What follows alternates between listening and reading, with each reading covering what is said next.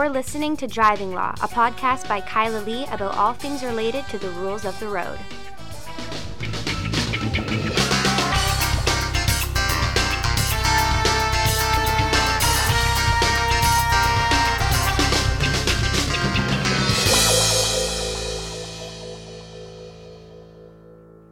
Hello, and welcome to another episode of Driving Law. I am Kyla Lee at Acumen Law, and with me, back again by not so popular demand, my co-hostess with the mostest, Paul Doroshenko. Man, I get no respect.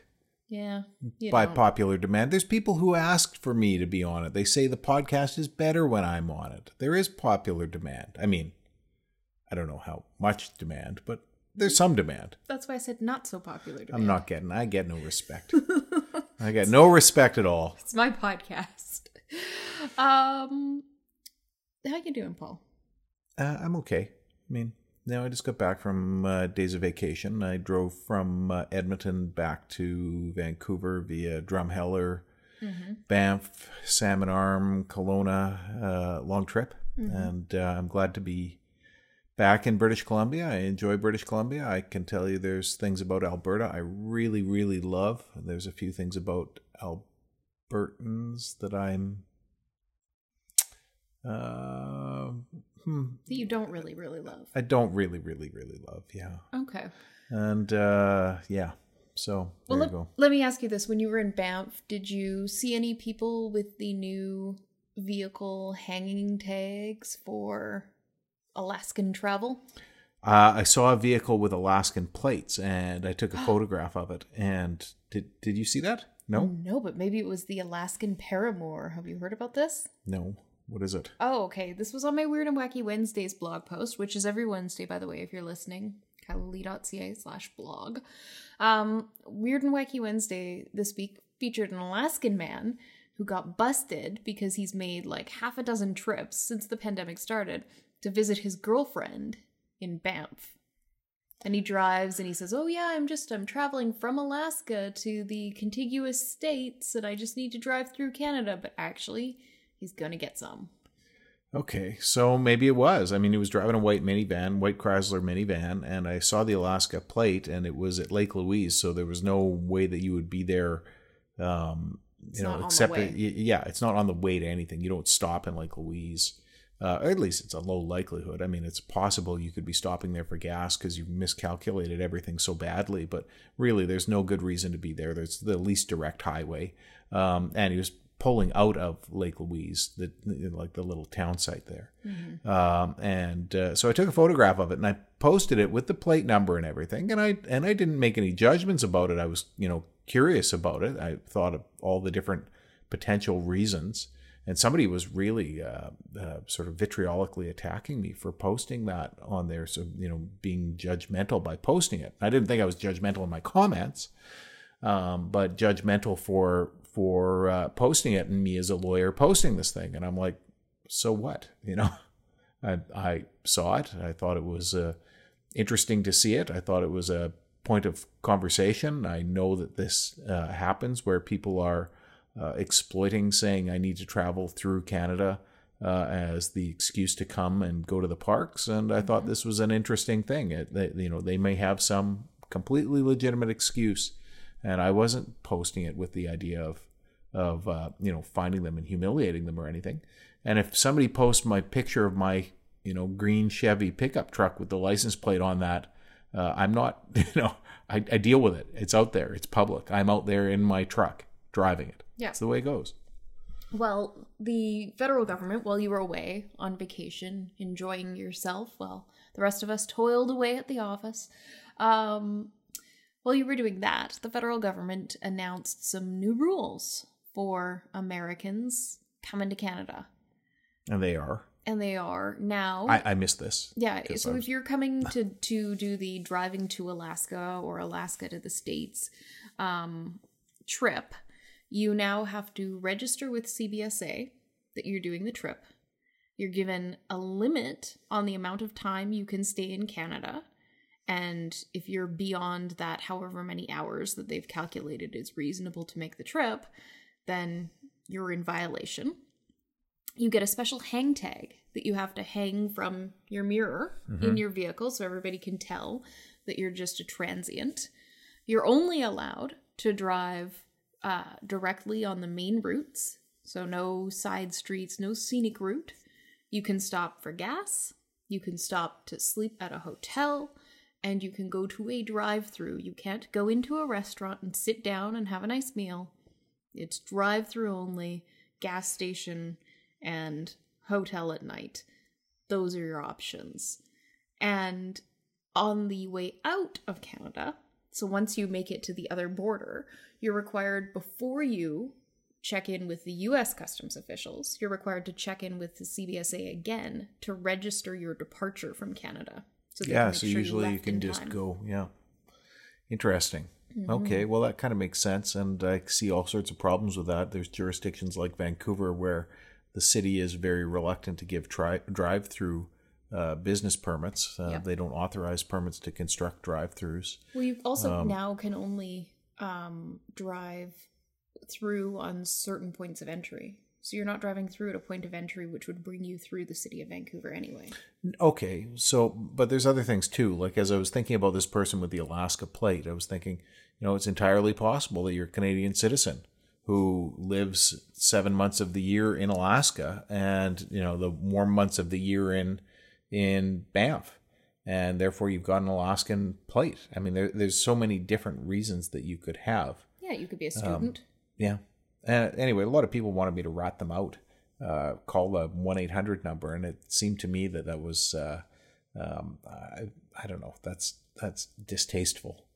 I was not enthusiastic about that, but I did see, I saw a number of really foreign plates on my trip. American plates, a number of American plates, a number of Quebec plates, Saskatchewan plates. You never see any Manitoban plates because people from Manitoba generally just don't leave Manitoba. And if they do, they don't go back. Okay, sure. I've only been to Manitoba once, so...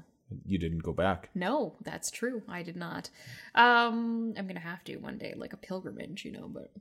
Métis pilgrimage? Yeah, Métis pilgrimage. I have to go see the homeland. Anyway, Okay, so that's that.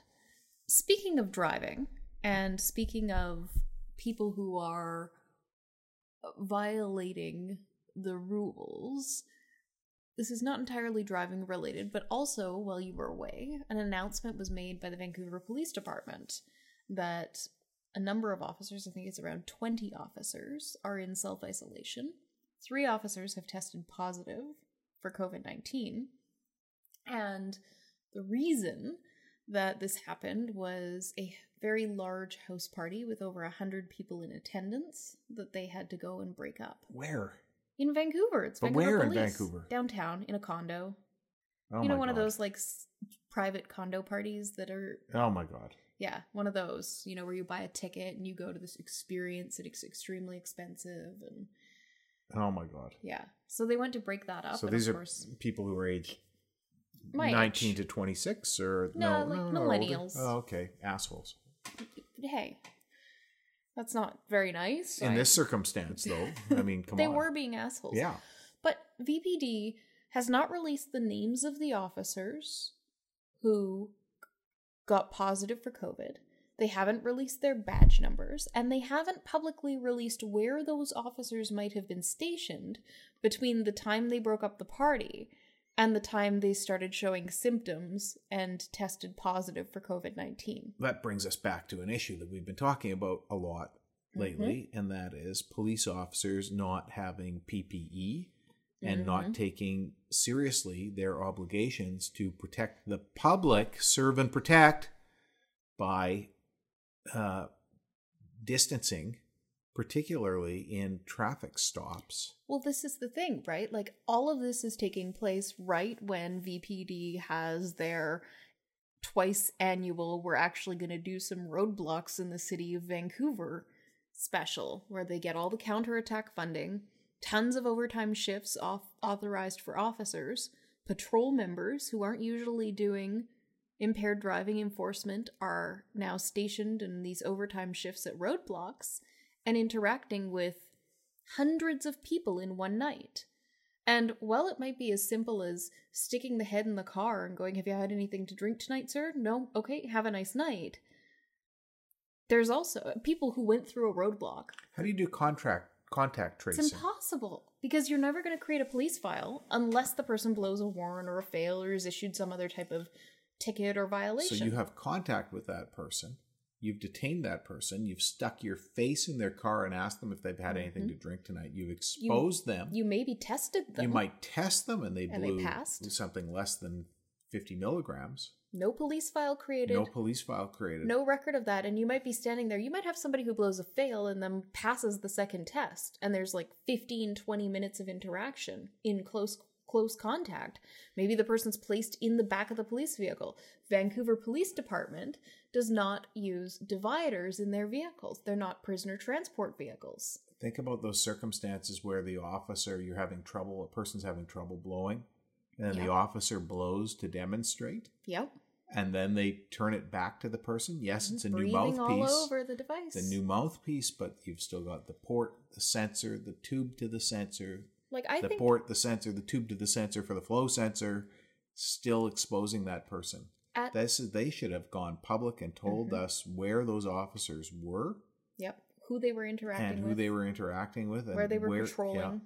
And notified people that they should be. If you were pulled over on Southwest Marine Drive between 5 o'clock and 8 o'clock on, whatever time, date, contact us and we'll let you know whether or not you should self-isolate. Or get tested. Or be tested, yeah.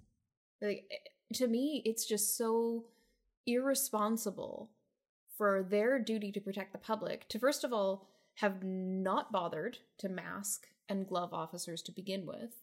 And then when they know that a minimum of 3 officers are positive for COVID and up to 20 officers are in self-isolation, and who knows how many other police officer contacts all of those people had. So you have at least potentially 20 known cases of COVID if everybody that's isolating is positive and they may not be tested.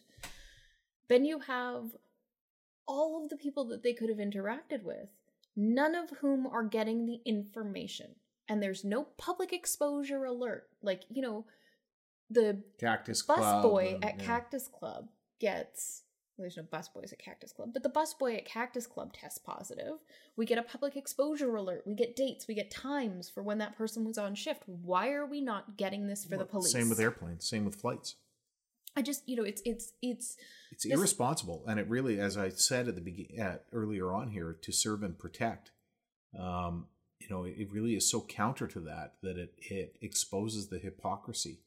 That instead of viewing the public as people to serve and protect, it's just maintain my little power here and not jeopardize our power by revealing the fact that we are that we make mistakes and are fallible as others. Well, it's also part of that sort of narrative that breeds this thinking that police lives matter is an okay thing to say right now, and that flag that they fly. And look, I get it, police put their lives at risk, and obviously their lives matter. Now is not the time to talk about that. So do ambulance drivers, and so do people who work in grocery stores exposing themselves to COVID, and lawyers going to prison. Yeah. We have another outbreak in a correctional center. Oh, really? Yes. The same correctional center that there was. Yeah. So, to me, it's that we're better than everybody else attitude that isn't specific to police officers, but is unfortunately pervasive in policing, that the rules don't apply to police officers.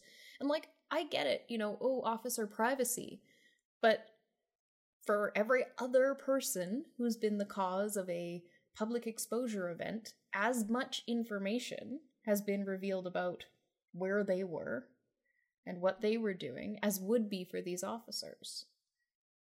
But you deserve to know if you had an undocumented, non-police file created interaction with a cop that put you at risk. Yeah, absolutely. Absolutely. And it undermines, again, confidence in policing. And it's funny because it's like tone deaf policing to view it that way. So that was what I wanted to talk about that.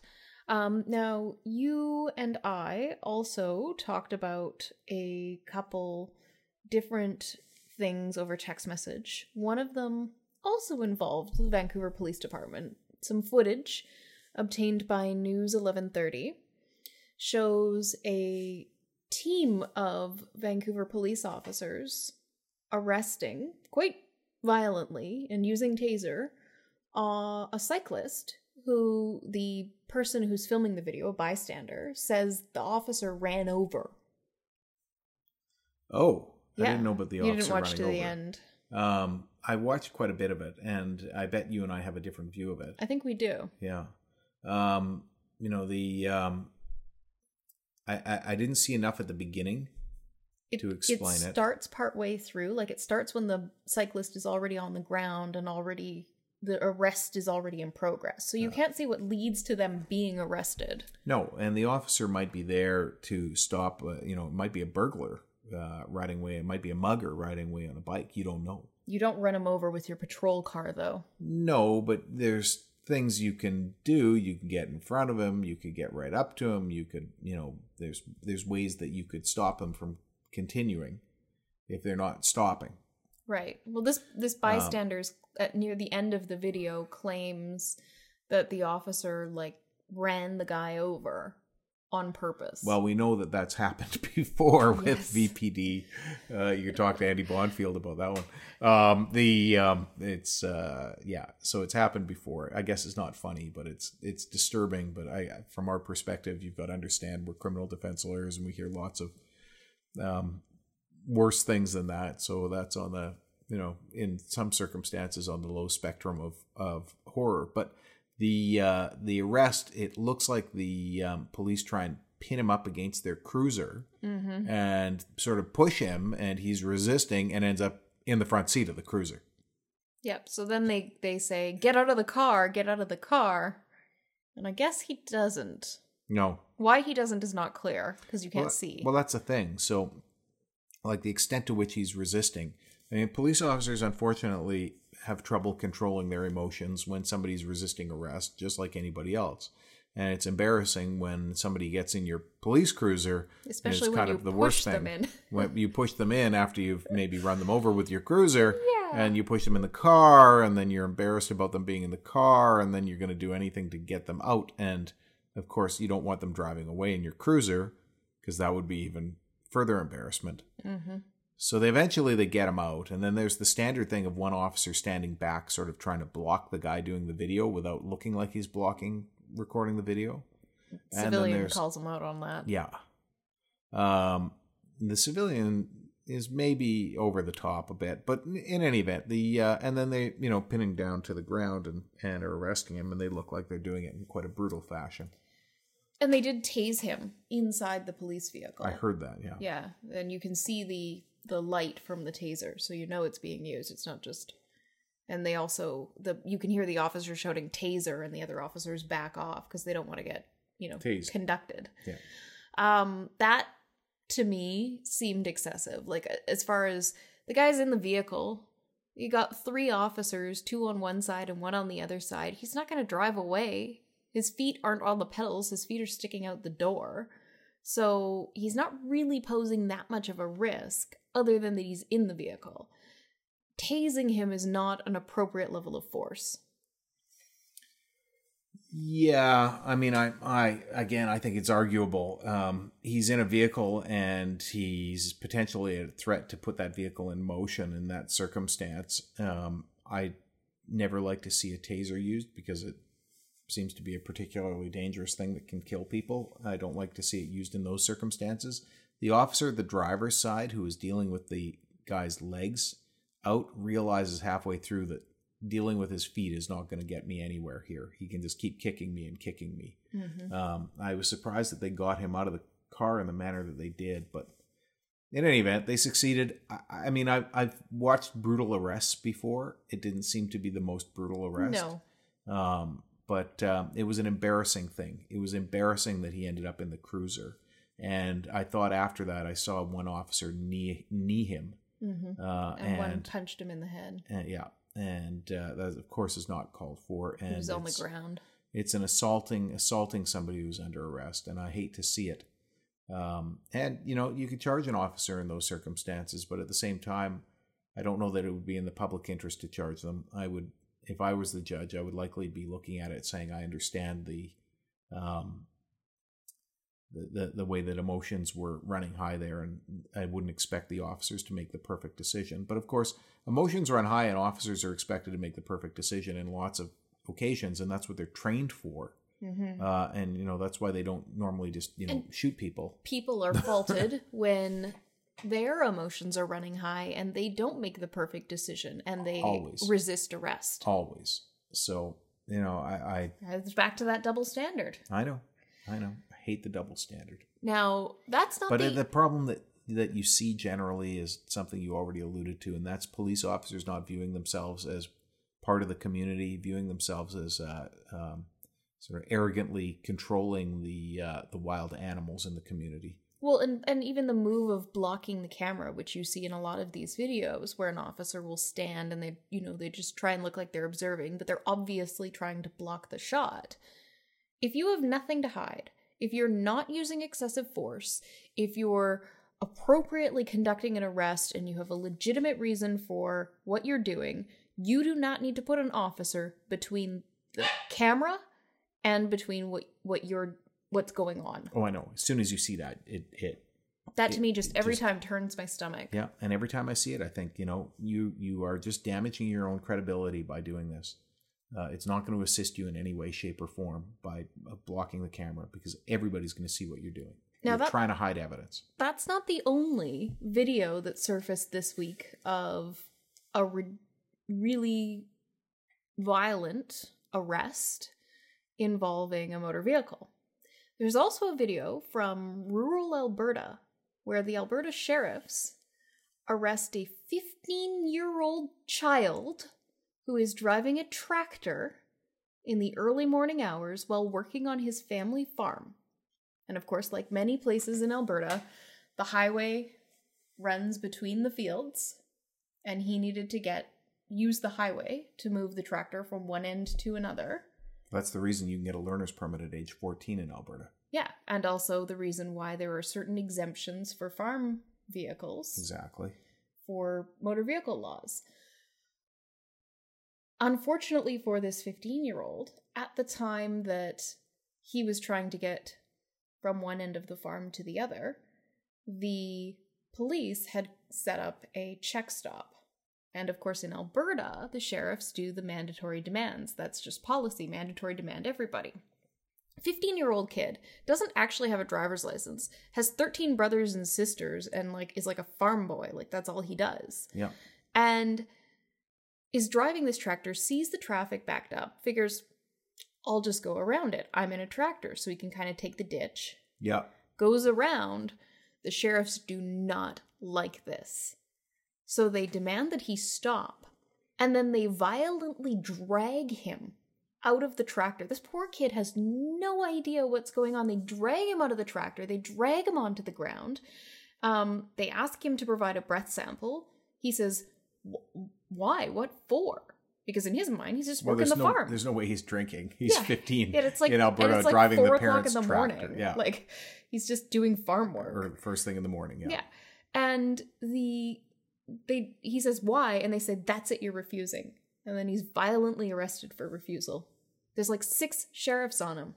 I haven't seen this video. I want to see it. It's horrific. That is awful. But it's exactly what we know happens, and it's only saved by video, and these refusal circumstances are the fucking worst.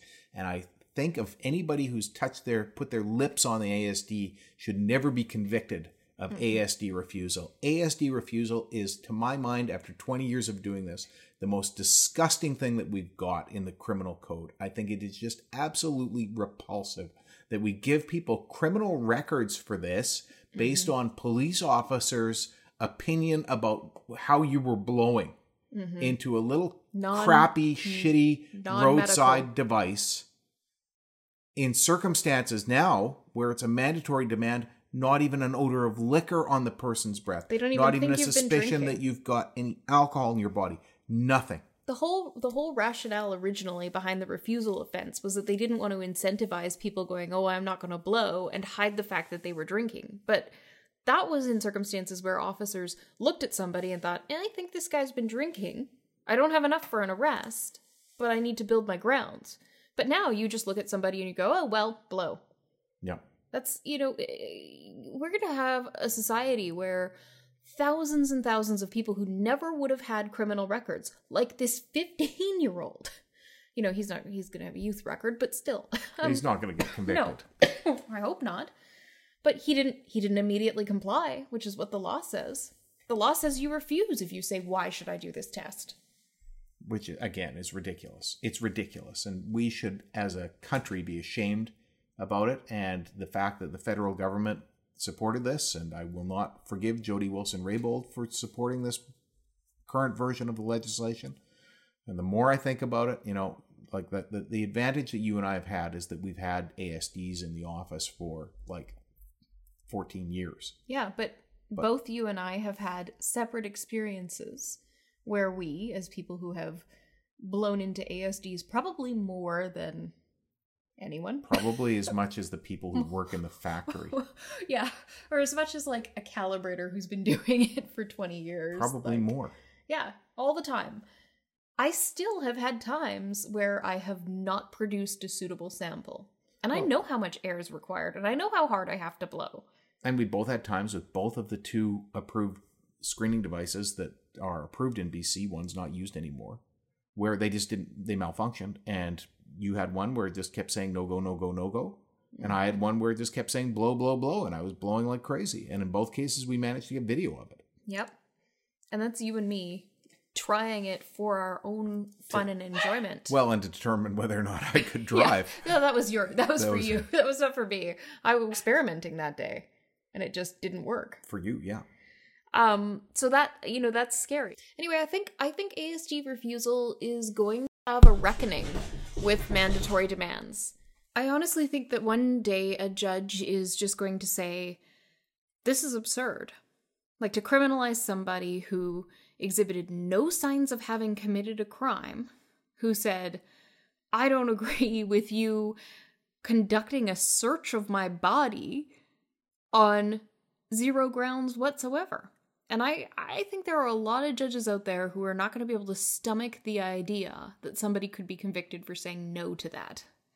Well, moving from a warrantless search to a search that is only authorized by the criminal code, but with some grounds, to what we have now, which is a search authorized by the criminal code with absolutely no reason. Mm-hmm. We were all bent out of shape about the arbitrariness of it and the fear that it would be directed against minorities or young people, and I think it probably has been. But in the end, really, I think the thing that I find the most repulsive about it is that it is used in this manner with circumstances where people refuse because they're looking at it going, what the fuck are you talking about? And they just ask that question, and then they end up, charged with a criminal offense. And I'm half laughing here, but I'm just like, I'm half laughing because I want to cry. I was conducting a hearing, recently where I looked at it and I thought, oh my God, like this fucking poor person has been put through this. And it's exactly what we don't want to see. And it's always those claims of, oh, it won't be applied that way because, we're all so reasonable here. Prosecutors across the country are also reasonable. Bullshit. So I'm upset about it. Anyway. Well, I actually noticed, you talked about the arbitrariness and the way that it's being used against people of color. I've noticed a pattern in IRP files, and I don't know if you've noticed it as well. I was talking about it with one of our article students, our new article student, Miriam, and I were talking about this. There is a pattern with who gets put in handcuffs during an IRP investigation after they fail the first test. And it doesn't matter how you're behaving. You can be perfectly polite and calm and cooperative and described by the officer as being polite, calm, and cooperative. But if you're not white, you're handcuffed. And the white boys do not get handcuffed. Young white women do not get handcuffed unless they're being combative, which many of them strangely are. Yes. But by and large, it is the people of color who are put in handcuffs, and the white and white passing people are not. Well, we should go back. We could go back through our files and look at that. But sometimes it's not in the police report, and it's only something that our clients disclose to us. And sometimes they don't necessarily disclose it to us. Yeah, it's not necessarily the direct question that we ask. No, we ask it. Do we every time? Yeah. Okay. So, that would be interesting. And police don't record necessarily whether they handcuff somebody, but it would be interesting to do an audit of police files to see how often people are handcuffed and whether there is a racial connection. And I bet you there is. Well, IRP files are the perfect thing for that. So if you're a law student and you're looking for a project, you could come and we could take you and you could go through our files. We'd have to make you an employee. So there's solicitor-client privilege and all of the requirements that you comply with, everything that's necessary in a law office. But you could go through 200 files and see if there is in fact a pattern. It might be an interesting paper. And so if you're listening and you're interested in that, contact us. We'll include our contact information at the end of the podcast to make you listen through to the end. But it's worth listening through to the end because it's time for the Ridiculous Driver of the Week.